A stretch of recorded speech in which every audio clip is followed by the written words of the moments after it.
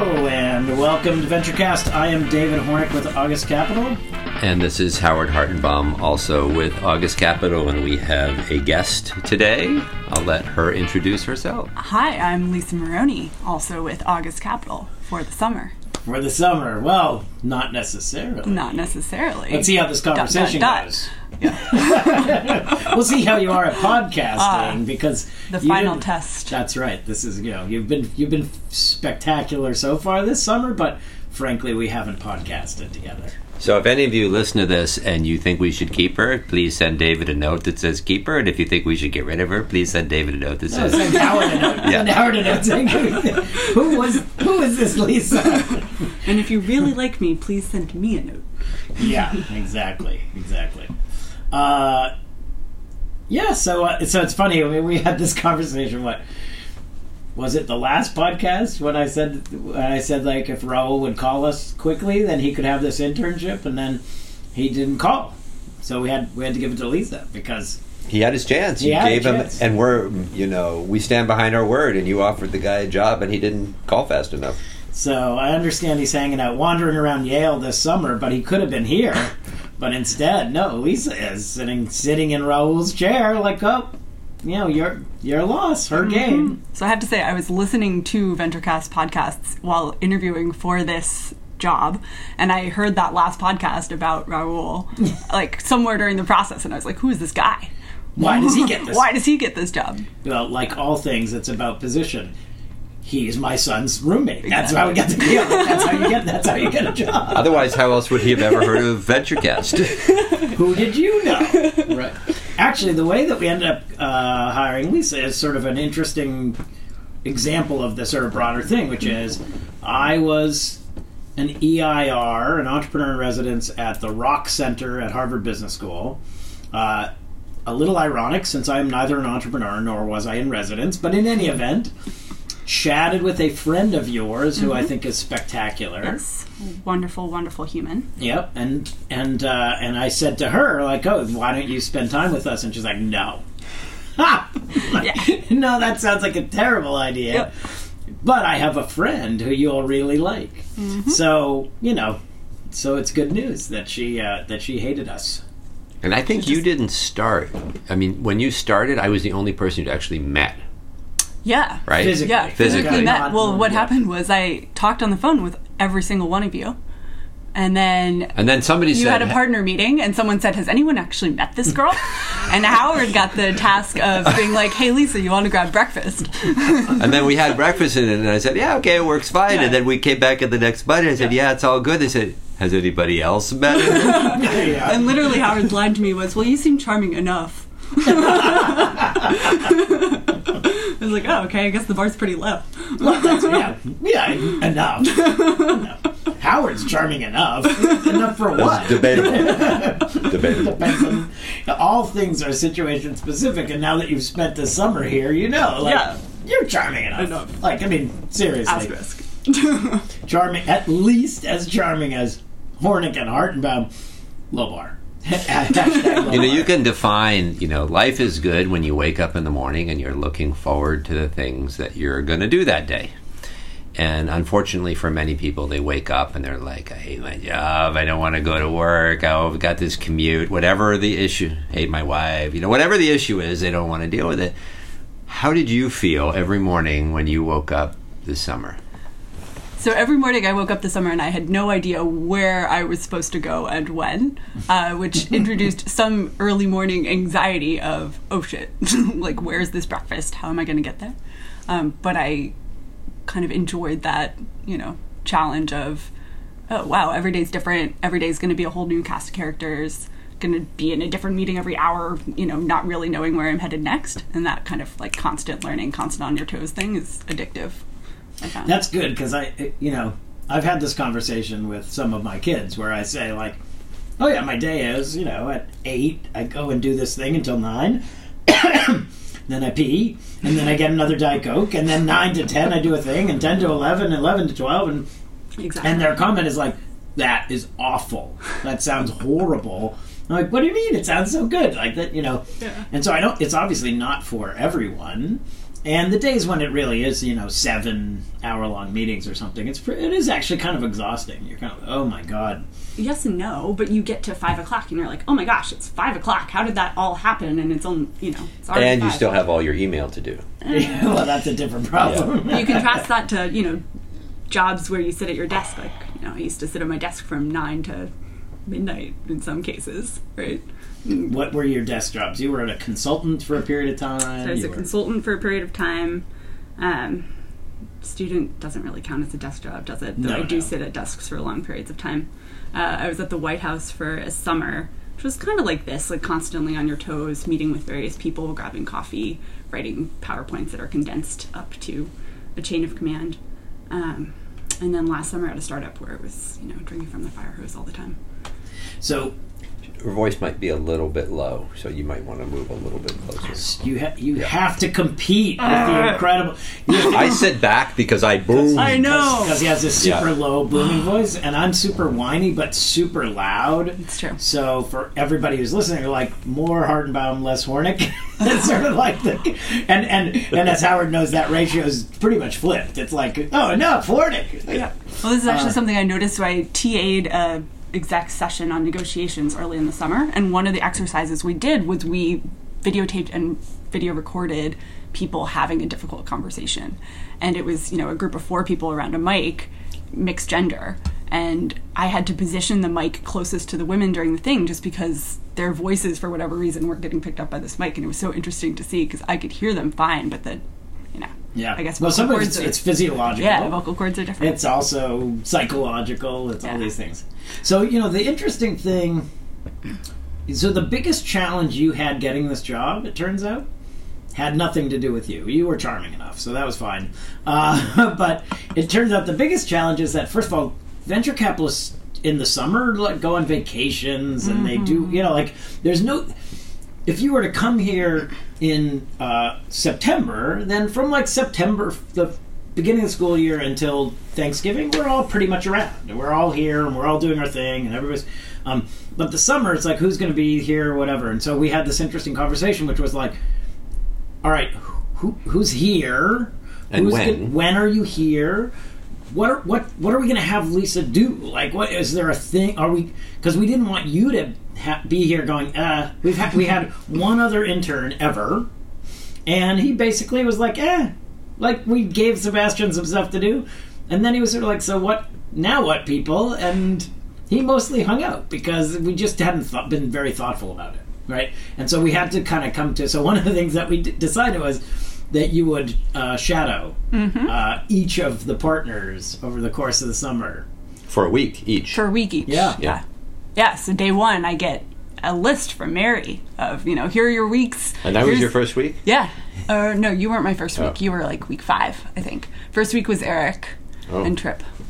They kind of tag teamed for weeks 1 and 2. Two of them? They kind of tag teamed the first because they were helping me onboard and stuff. Yeah. So I'm curious, so you spent a week-ish with each person. What are your impressions? And you won't offend us. You can't offend Howard. Yeah. It's pretty hard to offend me, but I dare you to try. That may be one of your impressions. We should just this is where we should just you can't offend me, bad. but I'm offensive. Yeah, those are different. Probably inversely poorly. Anyway, so what were your impressions of the different folks and, positives and negatives and sharing all of our secrets with strangers on the other end of this? And frankly, of the job, right? Because I remember when I joined the venture business, I'd been an attorney. I thought I understood it because I was like, I'd been in board meetings, I'd seen VCs do their thing. And then I got here and I was like, oh, that's what VCs do? And by the way, each week you'd find some new thing, and after year 3, you're just like, okay, I think I kind of get it, and then there'd be a new thing, you'd be like... So, some of it is like, do you feel like you have a good sense at this point what venture is about? And then if you do... who's best at it? We'd like to know specifically who among us, and that's, of course, me. So really objective feedback. Yeah. So different people have very different pacing is the first thing I noticed. Some people have, a prescribed pattern of how to structure a day, right? Like multiple breakfasts, a lunch, a dinner, kind of consistent day to day. And other people, it's more like, here's a meeting, constantly grabbing at various things. I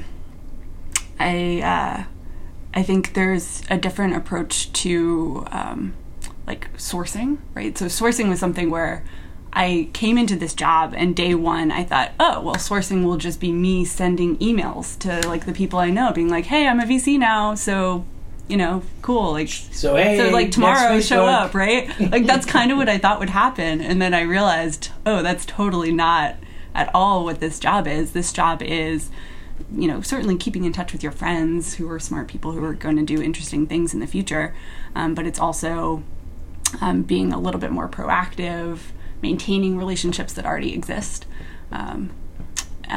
certainly doing some cold outbound and kind of quickly looping them into the August family. But it's, I do think, I've as I've thought about it over time, because I went to a relatively large undergraduate institution. I went to a largish graduate institution, right? You spend these times that you start calculating, okay, how many potentially interesting, smart, thoughtful people are you interacting with in any given moment over the course of your education alone, right? And here you are, you're doing a JD MBA in a big school.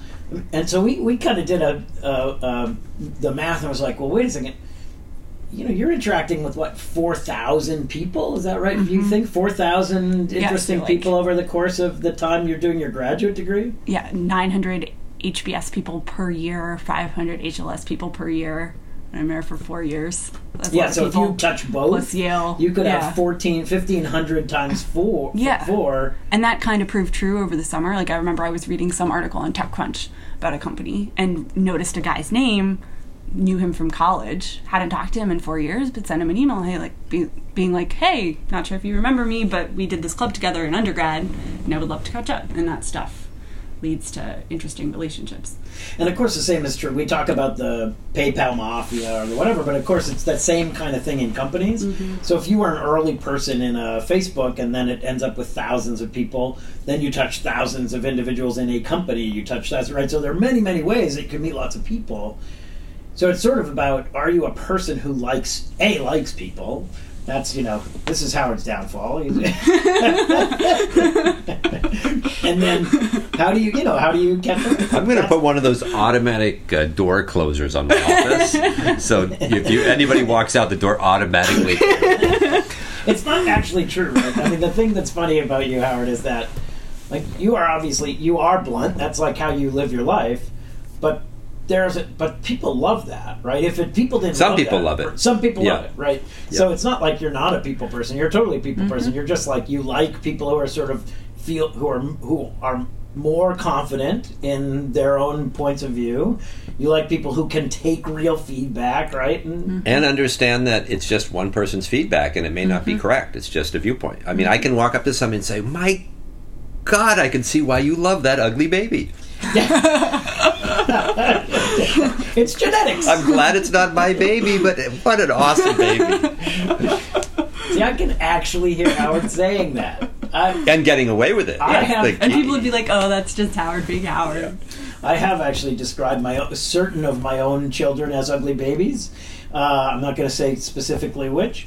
But Beckett did look like a little. Anyway, but then people are like, oh my God, you can't say that about your baby. It's like, no, but they come out, they're all squished. They got a squished up head, and Noah had a unibrow, and they got cute-ish. But I see no harm in saying what other people are thinking. Anyway, back to Lisa. Yeah. Okay, so back enough about our other babies. Actually, Howard has these beautiful daughters who I'm sure were adorable from the day they came out, so he can't even opine on this topic. He has to talk about the ugliness of my children. Screw you, Howard. Yeah. Lisa was commenting that, so we just met these students. We had a meeting today with these 4 Stanford students who are working on a thing. I've spent now something like a year with them. They're really smart or whatever. And she was saying, this really makes me nervous about parenting, because how do you create kids who are this thoughtful and smart and whatever? But the good news for us in this business is we just get to hang out with them, right? Which is pretty amazing. Exactly. So a little bit anxiety inducing because they're young and full of potential, and you know, like, oh man, you guys have already done so much. What have I done? You know. Well, we do wonder that, Lisa. I know. But we have high expectations For what I will do. You'll keep going. So back to differences between you guys. Another big point of difference was the food options to which you bring entrepreneurs. So I noticed that Howard had very strong preferences for breakfasts and for Japanese food lunches. But it was only like 5. Which I appreciated. Yeah. David goes to that Japanese restaurant David's more more than me. the downtown Palo Alto type. That was So we for got- the morning. yeah. But just to be clear, Howard and I were on a race to who would get to 100 times at that particular Japanese restaurant. Oh, that's and you beat me by 3. I Is- think. yeah, 2 or 3, You got there when I was only at 97, and now actually you're clear. You're scorching past me because I haven't been in a bit. But I just went to Japan for like a week and a half. I'm not going to eat any Japanese food for the next 6 months. You're out. I had enough. He's out. So it's all yours. So you just went to Switzerland. So Yeah, I Swiss went around. food's out. Yeah. I think that's safe. Anyway, food preferences Yeah. is a difference. So food That's preferences. relevant to the job. Yeah. I think this is interesting, though, right? I mean, what you have certainly seen is that it turns out that eating meals is part of the job, Eating meals is definitely part of right? the job. If you have some people have a job where they're like, oh, thank God it's lunchtime, so I can go like on Pokemon Go or whatever and hang out. But this job, for most of us, a meal is just another moment in time to catch up with some people about. And I don't know if was that something that made you happy, or was it sort of like, ugh, do you ever get away from this fucking job? I think I expected it. We were talking about this yesterday, that this job is one where there's no firm delineation between work and life, right? Like any meal. Especially for David. Yeah, I mean, 'cause he has no life. Yeah. I mean, any meal with any friend has elements of, learning stuff about new companies, industries, what people are up to, and all of that is now relevant to my work in a way it wasn't before. So yeah, like everything is work to some extent, but I think of it like efficiency. yeah. Like by adding in at least a breakfast and a lunch every day, you get 2 hours of more work out of the day because you have breakfast at 7 or 7:30 or 8 or whenever it is. Yeah. But you're like, you get into work and you've already had a meeting. I also think they're more authentic good. conversations, right? Like over breakfast, over lunch, you're relaxed, you're just chit-chatting with the person. Especially the wine. Yeah, that also Yeah, helps. breakfast. That also helps. But at some level, it's about people meeting people as people without, these layers on top of it of, oh, I'm a venture capitalist. I'm It's an very entrepreneur. stressful for many people to come in and sit in a conference room. We're Yeah. used to our conference room, but people come in and it's this big room and a big, wooden table, and they kind of sit there and there's a big screen, and they can be uncomfortable, but you take them out for, breakfast or lunch or whatever, and it's relaxes. Totally. And I want to know what they're actually like and whether we click. And I do feel a little badly though because, so Lisa's is shadowing me this week, and we had did we have breakfast Monday or just Tuesday? I don't even Tuesday. remember. But anyway, it's been breakfast. But we had a dinner last night where we were talking with a CEO candidate for one of my companies. So that meant that suddenly your day is extended past dinner, and then tonight we have a board dinner that's for one of my companies, and that's. And again, these are super interesting things, and I'm happy to do them as as Howard you are, I'm sure. But it is kind of one of those reminders that, as much as I think this is a great job, it's not a easy job where you come in from 10 to 4 and whatever else. It actually turns out that the venture business, because it has no delineation, because it has no beginning. That or end. depends on how much of a workaholic. So you think that's just me? I think you more than most, because you will still fill the whole day and say, great, I have an open dinner tonight, I can do my CEO interview then. Where most people would just work it into their daily say, schedule. do it next so week. I think you're a little bit more All right, so extreme. then sorry. And then because you Maybe, spent a week yeah, with me, and we had one event in the evening. We went to a Randstad event to meet the CEO Yep, and whatever. And Randstad's a big staffing company. yeah. And up in the city, so by the time we got home, it was 9. By the time we found your place, it was like 9:30 or 10. She had moved. Just an she couldn't interesting remember where story. she lived. Yeah. She couldn't remember where she lived. I'm driving her Howard around. was ready to fire me day one of shadowing. No, I didn't know. I wouldn't where fire you for that. I would just say, get out and walk. Good luck. Yeah. Get a map. And I was mortified. It's like, I don't even know. No, she didn't know the address. She was like, I think you go left. I think you go left That was here. like when David and dropped me off after the concert, literally on day one, and you're like, where the hell is this? Yeah, like, where are you living in the burbs? So ridiculous. So the concert that Lisa went to was the Beyonce concert. It was like first day of work, right? Very first day. Turns out that the wonderful people of Silicon Valley Bank invited me to go see the Beyonce concert. But I was this interloper because it turned out that it was this gathering of really great female entrepreneurs and VCs with Silicon Valley Bank. But I had said, my daughter would love to go to the concert. So Lisa goes with me. I'm like one of 3 men in the room, but she got to not only go to a Beyonce concert, which was great, and meet the Silicon Valley Bank people who are amazing, but also meet like all these, founders and CEOs. And Which you didn't even know was happening. All you knew is that you were taking your kid to a concert. No, they had made very clear that I had no business there. And I said, that sounds great. In my defense, I did bring my daughter. Yeah. So that was fine. And Dara's lovely. So, that was a pretty great first I think day. it's a fair point that like some of us have extended days and whatever. Have you traveled with anyone? Yeah, so we went to Texas last week. And then I went down to San Diego on a day trip myself to go to this MIT robotics conference down there. Oh, yeah? Huh. Yeah, which was cool. What, MIT robotics over at Caltech? Where was it? No, it was hosted at Qualcomm. Oh, all right. In San Diego. They have any neat robots? Yeah, super Howard cool. loves robots.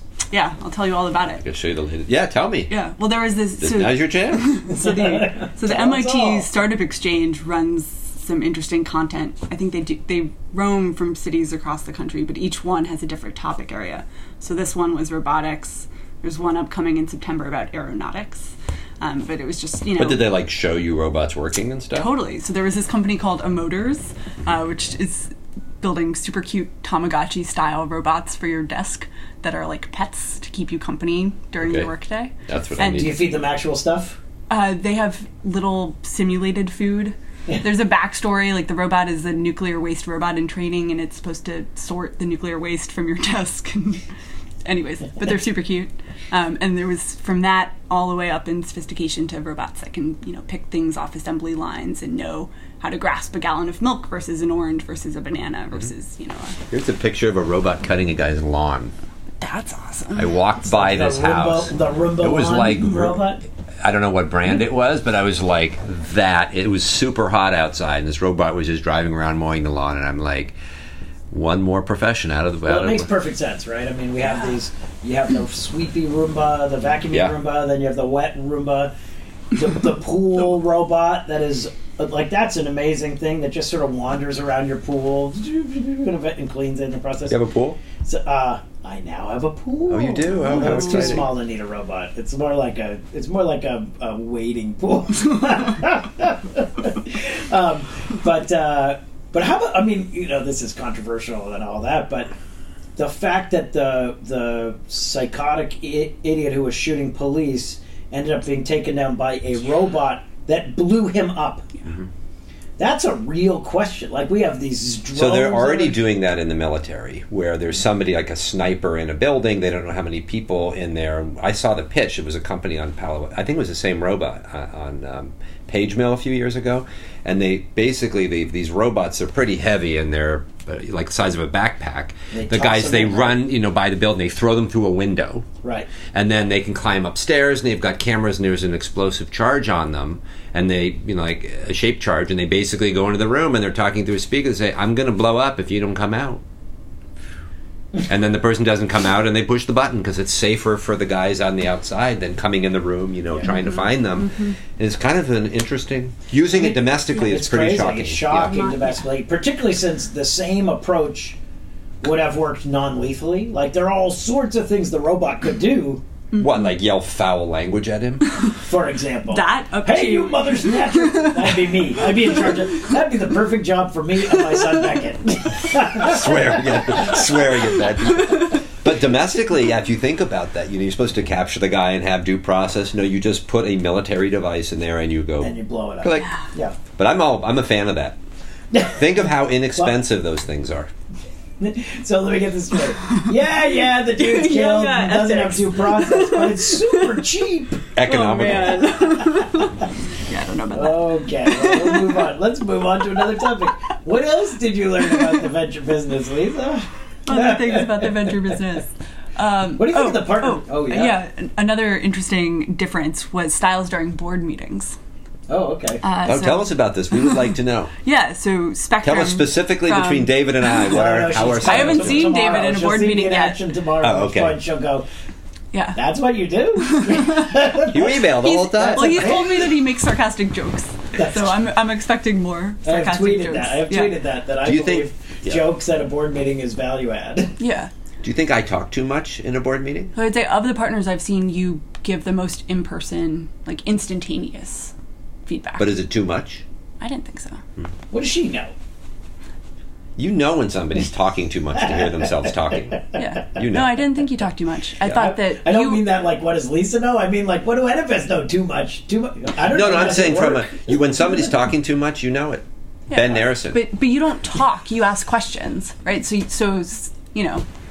Can't believe you just threw Ben Narrison. I went to a pitch with Ben once, and he talked more than the guy, and I beat him up afterwards, and we both laughed about it. It was fine. Yeah. And then we drank champagne. I have to say that, like, if we think Ben Narrison talks too much, I can only imagine what you think of me. Yep. Anyway, sorry, we'll let you talk again. No, we're talking too much. Just to be clear, Howard and I were reprimanded at our partner meeting by one of our partners this Monday because we were doing just this, and he was like, "Shh, we're trying to get some stuff done." And Howard and I are like, and you remember what I said, which was, well, we're better than last time, right? And he said, yeah. Yeah, so it's progress, but I think it means that we're not allowed to sit next to each other anymore. That's which fair. is also true. Like the board meeting I have tomorrow, Rory O'Driscoll's in the board meeting, and we should totally not sit next to each other because we tip, tip, tip, tip, tip, tip. All right, we'll let you finish now. Different styles in board meetings. Okay, so Howard's at one end asking questions as they come up, kind of in real time, popcorn style. I thought it was effective. To the opposite end, like kind of sitting, taking in the information, letting communication happen primarily through body language, actually. Maybe asking a question. Vivek? Yeah. Asking a question every now and then. And then I got the sense that most of the feedback happens offline after the fact, right? So kind of taking in the information, digesting totally it. Non-confrontational, dealing with it. Well, yes and no. So sometimes the emotions communicate confrontation. So sometimes he's pissed and he lets the person know. So he's sitting there, he's not making eye contact. Like he wants you to know he's pissed. That's not the Jewish version. But that's to communicate a specific point, right? So that what I think is interesting about it is, Vivek was a co-founder of his own very successful company, and I don't know, he wasn't the CEO. I don't know how much he participated in board meetings. But David, you and I and Eric have been to a lot more board meetings than Vivek has. I went along, with my former partner to 100, like all the time. And you were a lawyer for companies. You went to tons of board meetings. And I bet Vivek has just not seen so many different styles of more interaction. So he's set in doing it in a more conservative fashion. I think that a lot of it's just personality, right? Like at the end of the day, you'll tell me to my face when you're pissed at me. Vivek will tell you that he's pissed at me, and then you'll tell me. So I think it is. I think it's style. Yeah, I think it's totally style. And if Vivek were to ask questions, in real time, it probably wouldn't work, right? Like his style is his and works for him. I've found that over time, I think I'm more or less the same. I ask questions, I respond, I blah blah. But the one thing that has shifted over so yeah, I went to a bunch of years of board meetings and then a bunch of years in the venture business.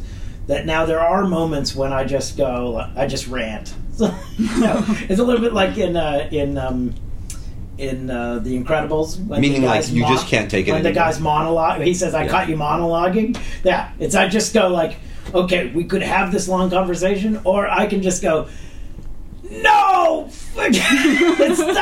Like, just stop! Blah, And the funny thing is, because people have worked with me, so for example, Rene Lacerte, who I've worked with for 15 years, when I do it, he just sort of laughs, and he's like, okay, I get the context, whereas if I had just joined a board, you can't do it. I sort of did it, actually, in one of them, and I realized, like, oh, David, you have to earn the right to rant, And I remember doing this, I was super excited about this new company. I'd been a VC for a short period of time. And we had the first board meeting. It was at my office. And Been a VC for like 12 years? For 6 minutes or whatever. And I was hyper, even more hyper than I usually am. And I just boom, boom, boom, boom, boom, and this and that. And I was totally directing. And I was like, and the board meeting was fine or whatever, but it finished up. And I called the CEO and said, I'm really sorry about that. That it won't be like that in the future. I was super excited about your company, and I just got overly involved there. And he said, "Oh, that's no problem." But you could hear in his voice that he was thinking, "Oh, thank God!" Like that was fucking horrible. So it's always changing, right? Yeah. And it also depends on what's happening in the board. Yeah, exactly. So that's kind of fun. So you got to see a bunch of that. Mm-hmm. And then the partner meetings. Yeah, how's there's that? different styles in the partner meetings. Those you guys see. Yeah. It's more or less everyone. Do we? I was going to say, we're present. That doesn't mean we see it. But I think what I appreciate most about this place is that everybody has a very distinct personality. And at the partner meeting is where you get to see those personalities interacting with each other and the, beauty, hilarity, sometimes frustration that comes from that, right? But you can see, especially going around the circle talking about an investment that's controversial, how different people have different kind of power zones through which they filter information, and how an investment can look super positive filtered through one power zone versus another.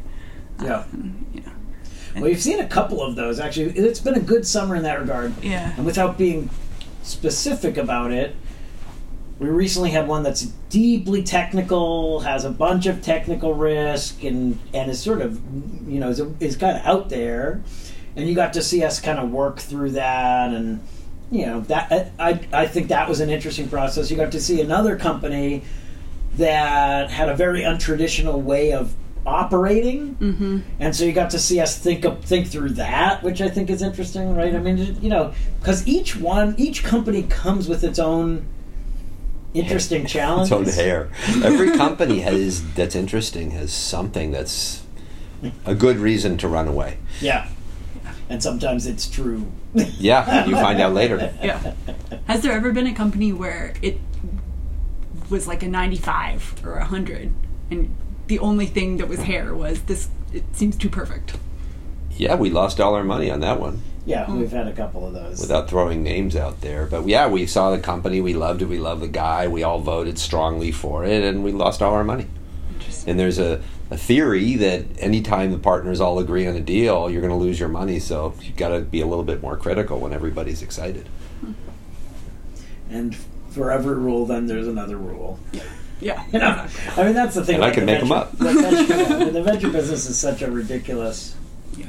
No matter how many years and whatever else, you kind of get to the end. You and I were having lunch yesterday with two, smart undergrads, and this other classmate of mine who said, like, "Oh, so what? You've been at it a long time. You must know. You'd be getting better at it and whatever else." And I said, "No, I just turned down Uber. If I was getting better, I'd say yes to some of these things, but I keep saying no. It's killing me." Howard, are you playing Pokemon Go over there? Just to be clear, have we bored you? So, Lisa, have you played Pokemon Go? I do play Pokemon Go. Because, we have kids and we watch them doing it. And the thing I like about it is, so we came back from Japan and my kids are 18 and 22. They're not really kids, they're adults. And jet lagged, but they're like, I got to go out for a 10-kilometer walk to hatch some eggs. And I'm like, go! Yeah. And they come back, I walked 28,000 steps today. It was all because of Pokemon. Like, it's getting people out there to walk around, and I'm going out for a walk, and my older daughter's going, would you mind taking my phone with you? And, she wasn't going to go with you. So we were seeing it from different perspectives, and I was in Japan the day it launched and the day after it launched, and we were in some areas where there's a bunch of people, and it was 1 in 15 people was doing it. It is an unbelievable phenomenon, but they weren't using the augmented reality piece. They were just, they had the map view on, and they were just walking around doing it. It wasn't the AR wasn't the piece of it. Yeah. That's what's unbelievable. Because you think it's AR, but it's not it. I would argue even if you have the AR view disabled, it's still augmented reality because you're walking around the physical world with a another map, layer. Looking right? for that sign that you got to get near. Or like whatever. a Pikachu somehow exists in that flower pot, even though it obviously doesn't. But people aren't looking at it through the picture view. At least that's what I noticed. Very few people. Because that drains battery. They don't want to drain the battery. Yeah, you got to optimize. Yes, my son is not interested in that view. So last night I get home and he reported to me his 2 Pokemon Go injuries of the day. He's like, I said, what do you mean you have Pokemon Go injuries? He said, well, first I was skateboarding around, because I guess as long as you stay under 15 miles an hour or something, it counts. So he was skateboarding around. He said, I'm not. And I got to the point where my legs were cramping up. So that was, And then he showed me, so then I was biking because, okay, I got whatever. And then I slipped and I ripped apart my ankle on the tire. I'm like, who knew this was so perilous? Like, you got to be a little more careful or less, loserish. So you're using it. Yeah. So I'm meeting all the 3 to 6 year old boys of Menlo Park and Palo Alto who seem to be the user base near me.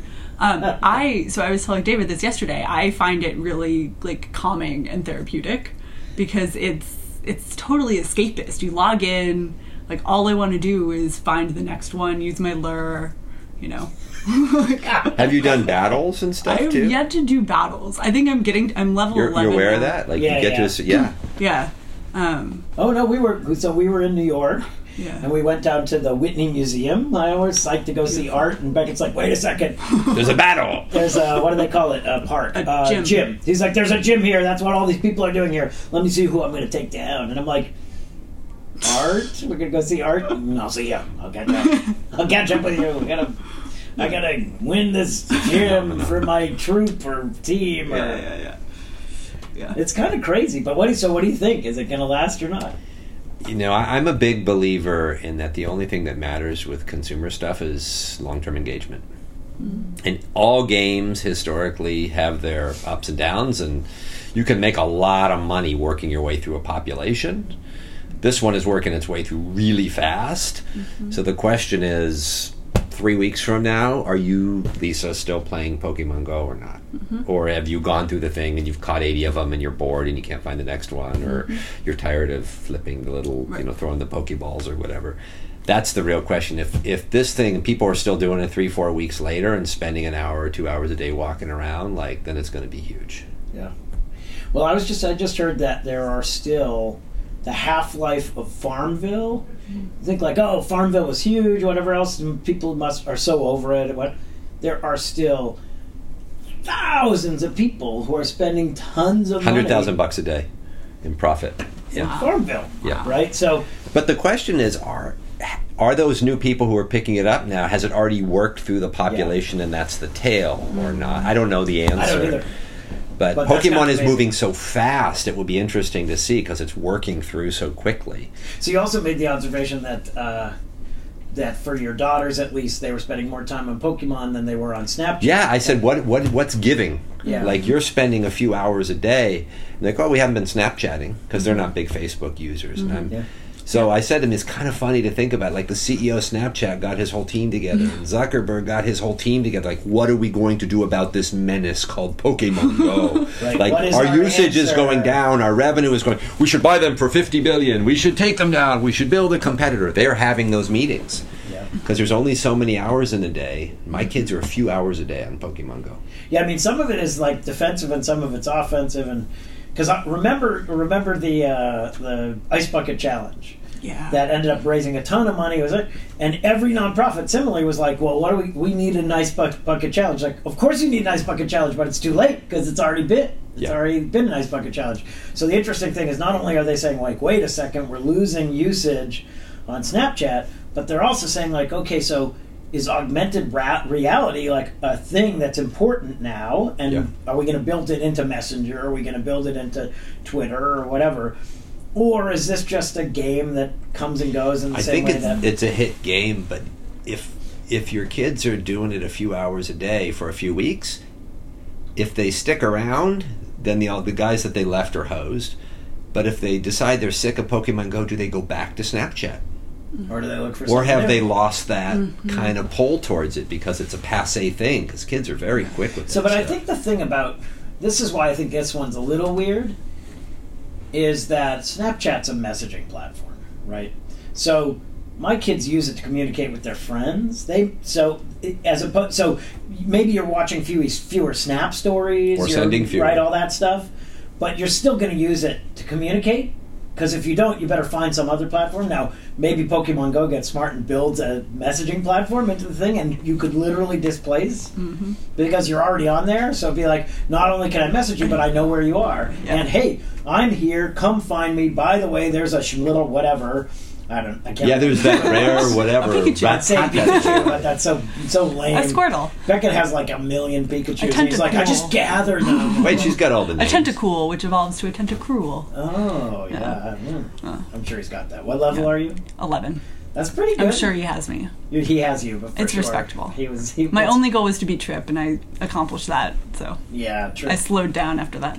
Trip was pretending like this was something he could do while walking his, babies and stuff, which it sort of is, right? That's the other thing. There's some things you can do in tandem, like driving.